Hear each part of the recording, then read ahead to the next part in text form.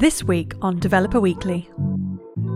What I'm really interested in is, are your followers, and we could call this your audience, is your audience relevant to you? Hey friends, are you stressed, burnt out, or on your way to burnout? Or do you just want to become healthier? My new course will teach you what stress is and how to recognize a burnout, and also how to prevent it and recover from it by working on the pillars of health, like sleep, food, exercise, clean living, and active relaxation, and also by changing your life, your work, relationships, and your environment. Even if you are not burnt out or stressed, you can use these tactics to become healthier and live a longer and happier life. Check the course out at azureberry.com/burnout. And if you don't have access to Pluralsight, reach out to me on Twitter or email and I'll send you a 30-day free trial code that you can use for this course and all other Pluralsight courses. Again, check it out at azureberry.com/burnout. Welcome to another episode of Developer Weekly. This week I'm talking with Jason Alba about personal branding. This will be interesting. Jason is a book author, Pluralsight author, speaker, entrepreneur, and proponent of multiple income streams. Hey, Jason, how are you? Hey, Barry, how you doing? I just got to say, man, you got a great voice for this. Like, sounds really cool. Yeah, I worked a lot on my radio voice when I was a kid playing radio. It works out well with a podcast. It was good practice. Good practice. So why are you a fan of multiple income streams? Oh, man. I mean, I'm a fan of multiple income streams because, at the beginning of my real career story, like I had jobs and a career before this, but back in 2006, I got laid off from a company where I was a general manager. It was a little software company. And I shouldn't have been laid off. There was a lot of things that I was doing and contributing to and stuff like that. But, long story short, I got laid off and I realized that company took away, or I should say the people in the decision-making process to lay me off, they took away 100% of my income. And it was really painful. They felt sorry, I guess. They said they were sorry, but they went back to collect their salaries and have their benefits and all that stuff. And I was left all alone with nothing. And I thought, man. So fast forward a little bit. Actually, probably just 2 or 3 months later, I started this company called Jibberjobber. And I did it just as kind of a side hustle. I was still looking for my job. I still thought I was going to have this amazing career as an executive or whatever. And my goal was I want to make $100 a month. And that's it. That's all I really cared to make, because when I get my next job, if I get laid off again, I didn't want to let them take away 100% of my income. I wanted them to, whatever they're going to take away, at least let me have $100 a month that they couldn't touch, which is nothing, right? Like, you can't live on $100. You can't do anything with $100, but just for the mental aspect of it. So let me fast forward about, 2006 to 2018. It was 12 years later. I got another job. Like, I'd done entrepreneurship during all those years, but I found this amazing job that I just couldn't pass up. And 10 months later, I was getting laid off again. And I sat across the table from this lady who was sad or whatever. Like, she came across as sad.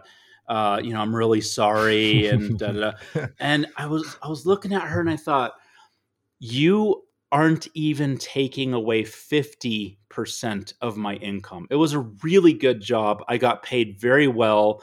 But to be in a position where getting laid off didn't impact my ability to pay my bills and have my lifestyle was unbelievable. And that came because of having multiple streams of income.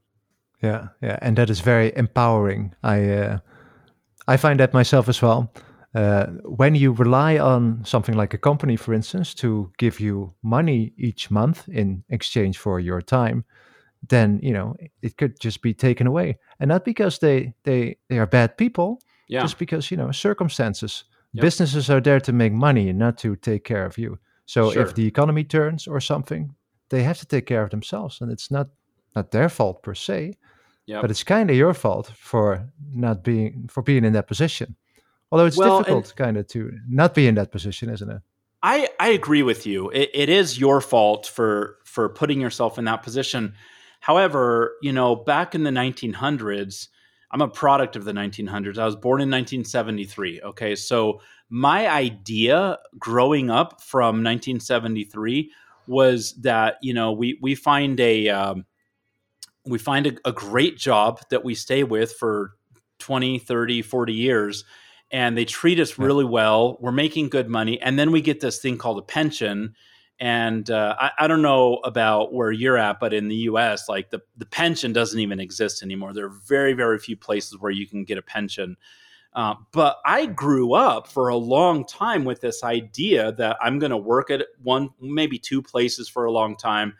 And then retire with a really healthy pension and stuff like that. So that's kind of what if you will, the social contract. Like that's what a lot of us grew up on, and man, things changed. Yeah, me too. Yeah. I don't think they're bad changes. I honestly am really excited about the opportunities that we have today. But one thing that I really talk about when I'm on stage talking about career management is we have to shift our thinking and move away from the idea that we're going to have a job that's going to take care of us maybe for the rest of our life. Yeah, absolutely. I also grew up on that same paradigm.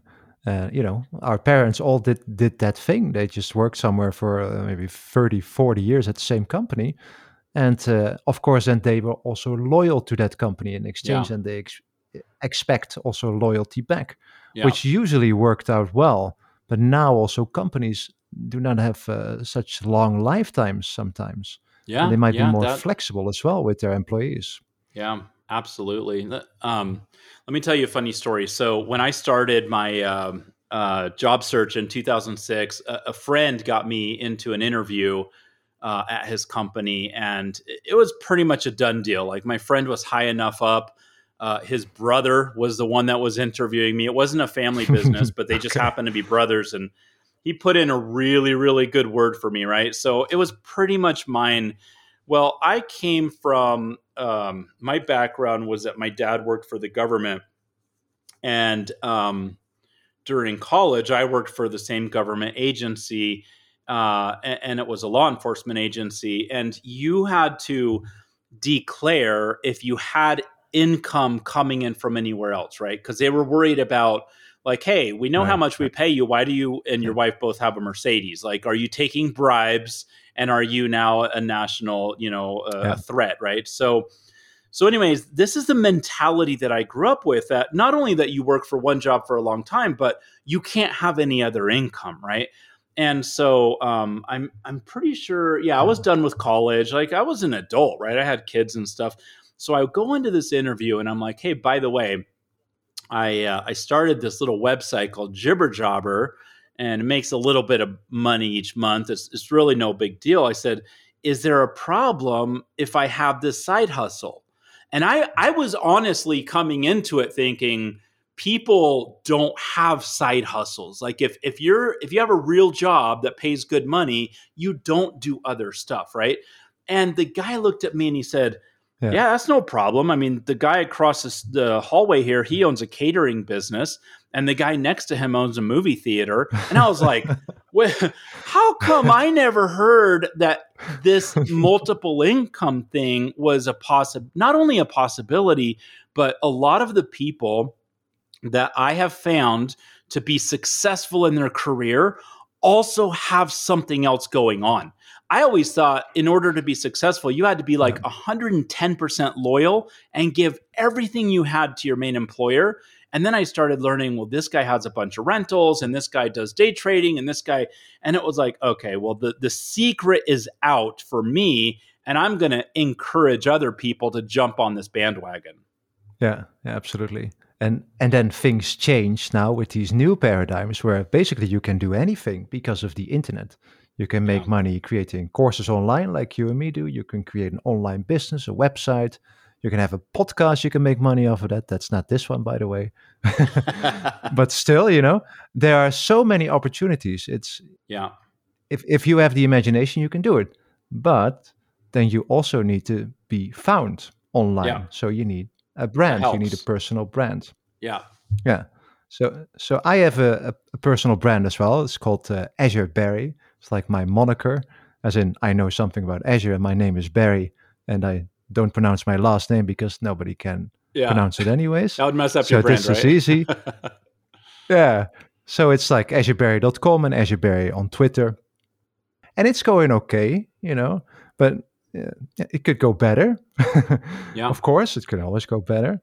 I try not to compare myself to others, especially when it comes to followers and reach and all that type of stuff. Yeah. But still, I see people out there that have a lot more reach and a lot more impact, let's say on Twitter and even on LinkedIn as well. Sure. So that's my personal brand. So how would I go about improving that? Well, I mean, first of all, I love Azure Barry. Like it takes away any question that anybody might have. Like when people find out that you or I or someone is a technologist, what does that mean? It's kind of like saying I'm in HR. Well, my heavens, I thought that HR did these certain things. And then I started working with HR people and I found out there were very specialized people in HR. And same with technology, right? Like everybody in technology knows that if you say you're in technology, I mean, that's almost like saying you breathe oxygen and you're human, right? Like that's just too big, right? So I love how you've narrowed it down to Azure Barry. Let me get away from what I would consider a myth of followers. I think a lot of people look at the number of followers that somebody has, especially if you're comparing to someone else who is in a position that they've been doing it longer or whatever. A lot of followers doesn't always mean that the person with a lot of followers has an audience, right? Like I actually went through, maybe a year or two ago, and I looked at my Twitter followers. I had taken a long hiatus from Twitter. And so I went in and I started looking at my followers, and most of the followers from 8 years prior were gone. Like they hadn't been active on Twitter for years. So it looks like I have a lot of followers, but I'm going to say that most of my first round of Twitter followers from like 10 years ago, they're not even doing anything on Twitter. They're not paying attention to it. They're not posting it. They probably they don't know how to log in, right? So I wouldn't worry about the number of followers. What I'm really, really interested in, and when I say Twitter, it's whatever social network you're on or that you care about. What I'm really interested in is, your followers, and we could call this your audience, is your audience relevant to you? Okay, so let me give you an example. You can go out and buy a list of, say, 5,000 people to follow you, or you can buy an account that already has like 30,000 people following it. But let's say none of them, in my case, a lot of my followers were from the social media world, because that's when they started following me when I wrote a book on LinkedIn, and then I wrote a book on Facebook, and then there was talk about writing a book on Twitter. And so all these social media managers started following me. Well, guess what? They're really not relevant to what my message is right now, right? And so I might have like 5 or 10 or 30,000 followers, but only 5 of them are people who are in the technology space interested in working on their soft skills, right? And so there's this, I want you to move away from number, and I want you to think about relevance, because if you came to me and said, Jason, I have 1,000 followers that are relevant to me, that's way more important and impressive to me than if you were to come and say, I have 5,000 followers. Well, who are they? I don't know. I never hear anything about them. Right. So in my course on personal branding and Pluralsight, I talk about your space. Your space is your profession, your industry, and your geography. These are 3 different elements of whether somebody might be relevant to you. So when you're trying to network with people, you might find somebody local to you, which is in your geography, or someone that lives close to people where you want to network into a company or something like that. So those people are relevant to you geographically, even if they're not in your profession or industry. They don't understand your jargon. They don't understand what Azure is. They don't have no idea what the cloud is. They don't do technology, but they might be an executive or some kind of influencer and know people who you should talk to because you're targeting a geography, right? So what I say is try and find people in your profession or industry or geography. And if you can find someone who is in your profession and your industry and your geography, that's an awesome contact. Yeah, that's like somebody that's the glue inside of your network, basically, that can attract other people as well and get the message out. Exactly. And going back to your glue idea, if somebody is that glue and they can attract others to your network, who are they going to attract? They're probably going to attract people who are in your profession or industry or geography just because of the nature of who they are and who they hang out with, right? And so that as you get more people that are relevant to you, you should be attracting through them their contacts who are also relevant to you.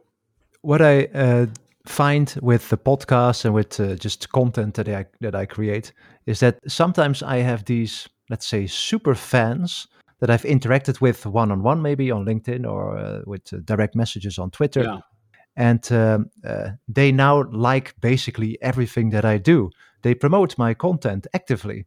So these are very valuable people that like my stuff. I like them. We connect. And therefore, they are fans, basically. How would you attract these people? Man, I love super fans. The funny thing is when I, as you started talking about that, I thought about the handful of people that I would consider super fans. And I've never really thought of them as like, hey, it's a super fan. It's like, that's my friend. Like my first thought is that's my friend. And I wonder how they're doing. And I wonder how their family is and how their career is. Like, I really care about these people. So that's nice, right? But your question is, how do you attract these people? The thing that I would do, and that I do, is I look for people who are in my space, right? These people that are relevant to me based on profession, industry, or geography. You could tell that space concept is foundational to a lot of what I do in personal branding, right? I want you to be, if you're relevant to me, then I'm really interested in some kind of relationship. So I look at people that are relevant to me and that are active in whatever social environment that I'm interested in at the time. Right now, I'm mostly active on Twitter, right? And so if I find someone who's in my space and I see that they tweet a lot or that they tweet valuable stuff and it's getting reactions, or that maybe they're in a position where they can be an influencer in an organization or an industry. Like maybe they're not so active on Twitter, but I know that they're active, face to face in the industry or in their company or something like that. Those are people that I would strategically start to network with. The way that I've done it in the past is I don't really like target you and focus on you for a long time. I try to have conversations and communication and a relationship. And if it doesn't go anywhere, I don't chase you down very hard. And maybe I should chase down a little harder or a lot harder. But for me, it's like, hey, you know what? I'm going to throw something out there. And if you reciprocate and it starts to build, then let's do it. Like I'm good with that. But I think that's probably, if I were to advise you or somebody listening to this podcast, one thing that I think is important for us to understand is we need to be strategic about how we approach these types of relationships. It's not just like throw something out and maybe something will come back, right? I remember back when I wrote the book on LinkedIn, people were like, well, I've tried LinkedIn and it didn't work for me. And I was like, well, what does that mean? Like you put a profile up, that's trying? Did you do any networking? Did you write any articles? Did you comment on anybody else's stuff? So let me share a story with you that this story is multi-years old, but it really illustrated this idea to me. So there was this lady who wrote for, I knew that she wrote for the Boston Globe because that was on her bio. And so I actually would go out to her blog and I'd leave comments, like conversational comments, like, hey, I really like this post, and here's what I like about it, or here's what I think about it. And I had this conversation, in individual blog posts.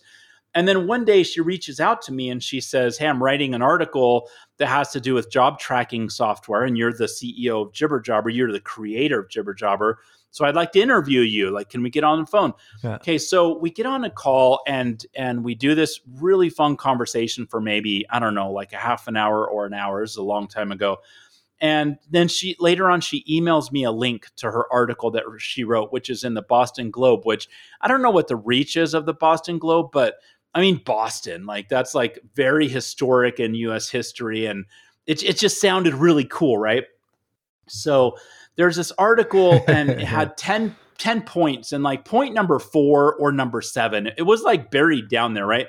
It said something like, you should use a online job search tracker like jibberjobber.com. So she wasn't even saying use Jibberjobber, but she's like, use something like Jibberjobber. And she didn't link to it. There was no link. And that ended up on the front page. I think it ended up on the front page of Boston Globe. All right. So check this out. This lady was a hustler. She took that article and she sold it to Yahoo. Remember Yahoo? Like before Google, Yahoo was a big deal. Well, by this time, I didn't even know people still used Yahoo, right? But I remember being at my desk. I had a little card table in my bedroom. Like, this is real startup level. And I had my laptop and I was getting ready to go out, for a walk or for lunch or something like that. And I got an email, got a new sign up. And then like 3 seconds later, got a new sign up.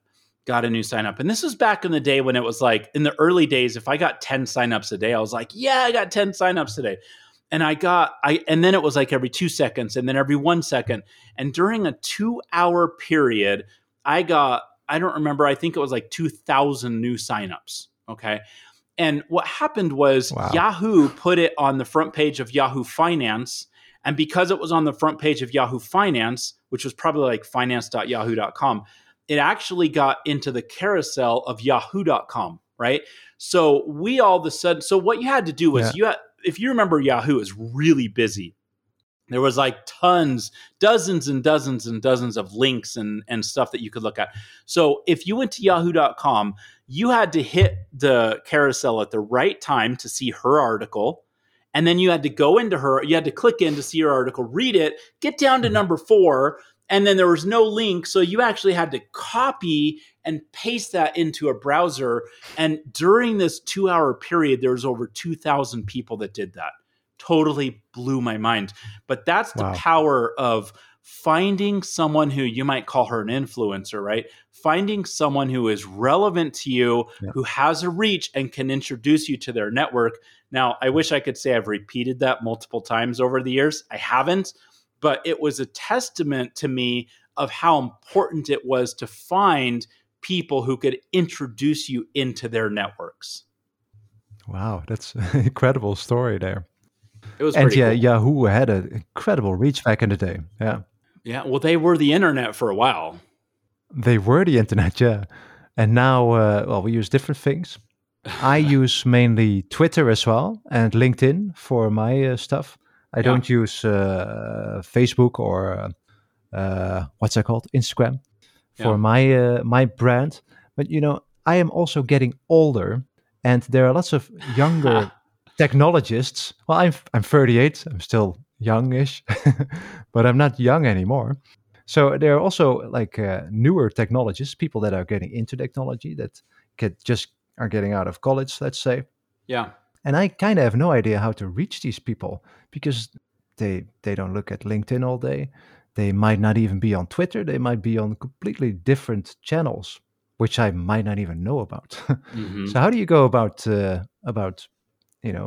getting your brand out to new audiences that you don't even know? Yeah, that's a great question. I mean, if I knew the answer if I was really smart about that, I would have bought like $100,000 of GameStop, right? But I wasn't following, I wasn't following that channel and the thread on Reddit because I don't really go into Reddit, right? But what that showed us was that in this obscure, and I'm going to say obscure, but Reddit is like immensely popular, so it's not really obscure. But if you're talking to people who think that like LinkedIn and Facebook and Twitter are the only places, just go back a few weeks ago in history when Reddit almost single-handedly changed the stock market world. Like it really shook them for sure, right?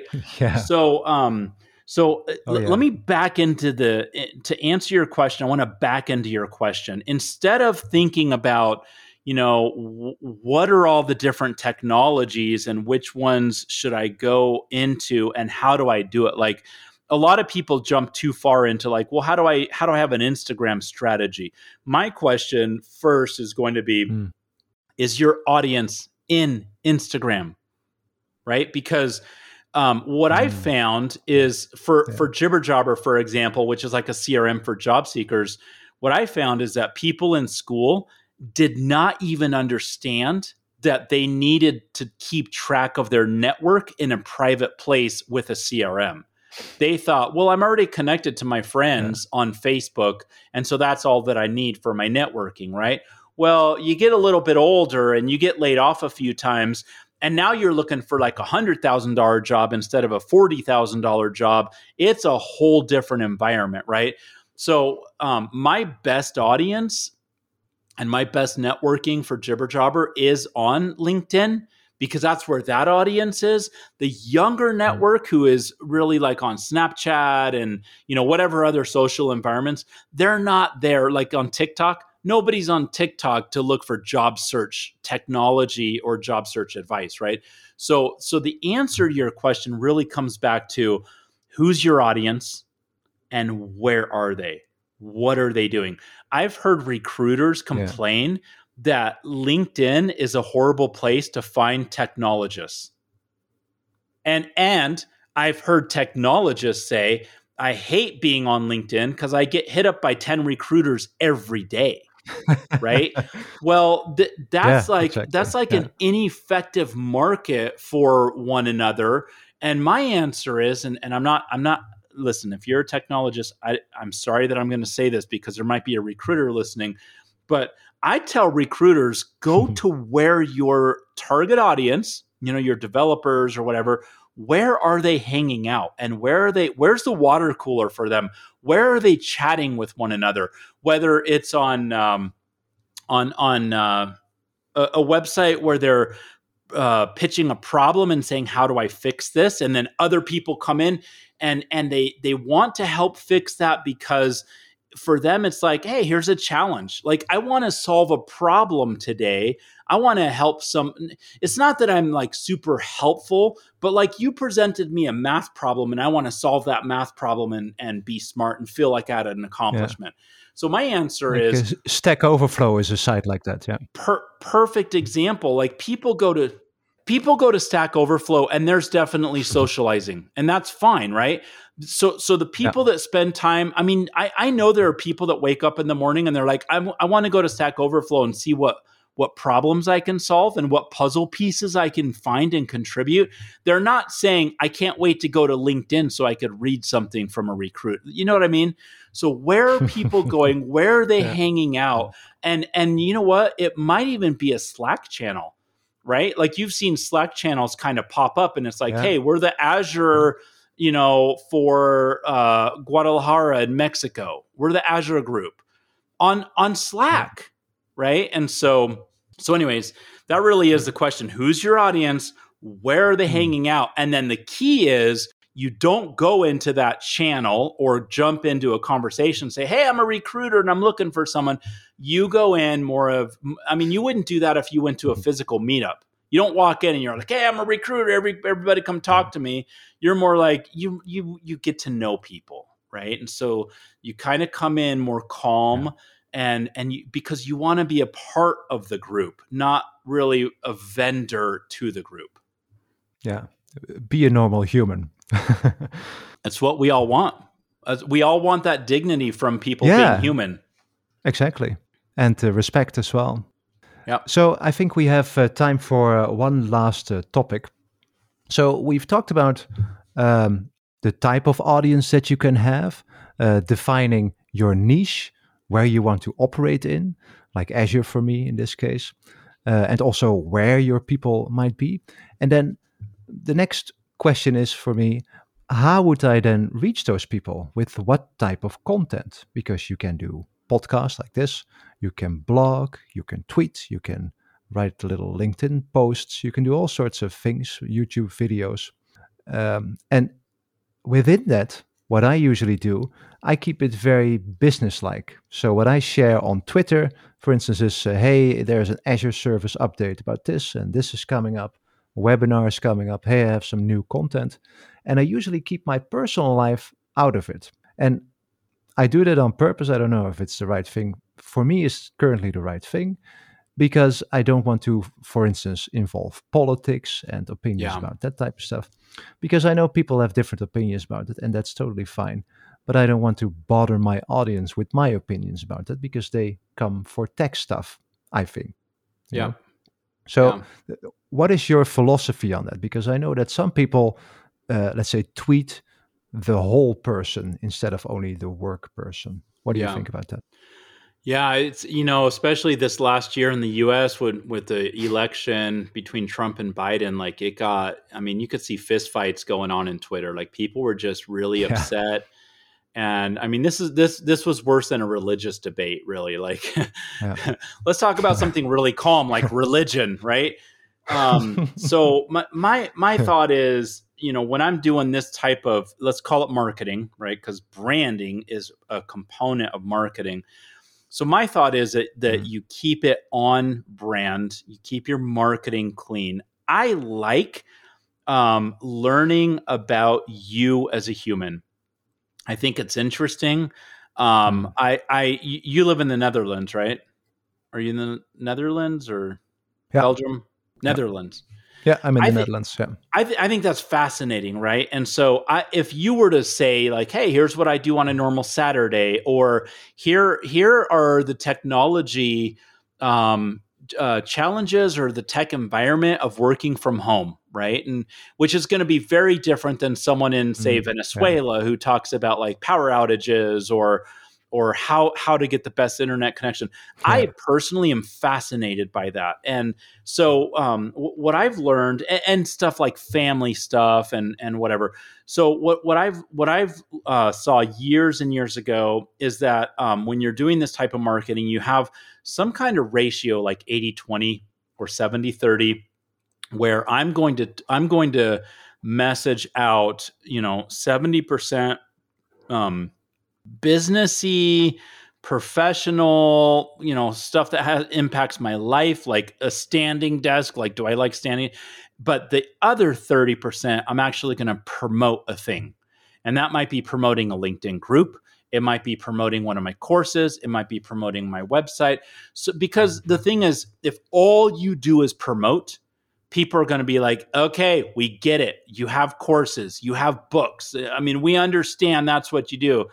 But I want to connect with you at a personal level. And I don't know if it's right, 30-70 or 70-30. You have to figure out what the right ratio is for you. When I release a new course, I'm pretty heavy on promoting the course, but in between, I'll talk more about like lifestyle-y things that are not like offensive-y or whatever. I have opinions about politics and religion and lifestyle and choices and all that stuff. But I don't feel like my Twitter or my LinkedIn is the platform where I really need to say and especially push any agenda. I'm happy to learn and read stuff that's not like really pushy. But so what I saw last year was a lot of people who were they were polarizing themselves, because they're like, oh, this is the candidate, and if you don't believe in that, then I hate you and never follow me. And it's like, okay, well, I mean, you're going to create your own little ecosystem of people, and that might be fine. But when we talk about multiple income streams, and we talk about, career stuff that's going to help us have a longer and a better and a richer career. And I want to build up an audience of people who are interested in improving their career. That's my audience. That has nothing to do with what religion you are, what color you are, what your political affiliation is. So I don't go into those areas, right? So anyways, that's my opinion. I think just keep it clean, especially Like that's the conversation I would have had a year or two ago. But the big problem now for people that really want to spew their ideas is the cancel culture. And we've seen people with one tweet get fired, whether they're celebrity level or they're at a small company or whatever. You just have to be careful. And if you need to say this stuff, get a journal and write it in your journal that you don't share with anybody, right? Like if you have to share it, write it in your journal, but figure out why you're on, any of these social environments, and then keep true to that why. Yeah, that's great advice. That's absolutely great advice. So thank you very much for teaching me about all this stuff. Where can people find more? Well, I blog at jibberjobber.com/blog, jibberjobber with an O. I'm on Twitter, multiple times a day. I'm Jason Alba at Jason Alba. And then I'm on, I have about 30 something courses on Pluralsight. And those are the three main areas where you're going to find me online. Excellent. And I will link to all of that in the show notes, including to your newly updated course about personal branding. Awesome. Thank you very much for being on the show today. Thanks, Barry. And thank you very much for listening, and we'll talk to you next week. Could you please go to ratethispodcast.com/developerweekly and rate this podcast and leave a review. This helps me to spread the word about the podcast and helps other people to find it. That is ratethispodcast.com/developerweekly. Thank you so much.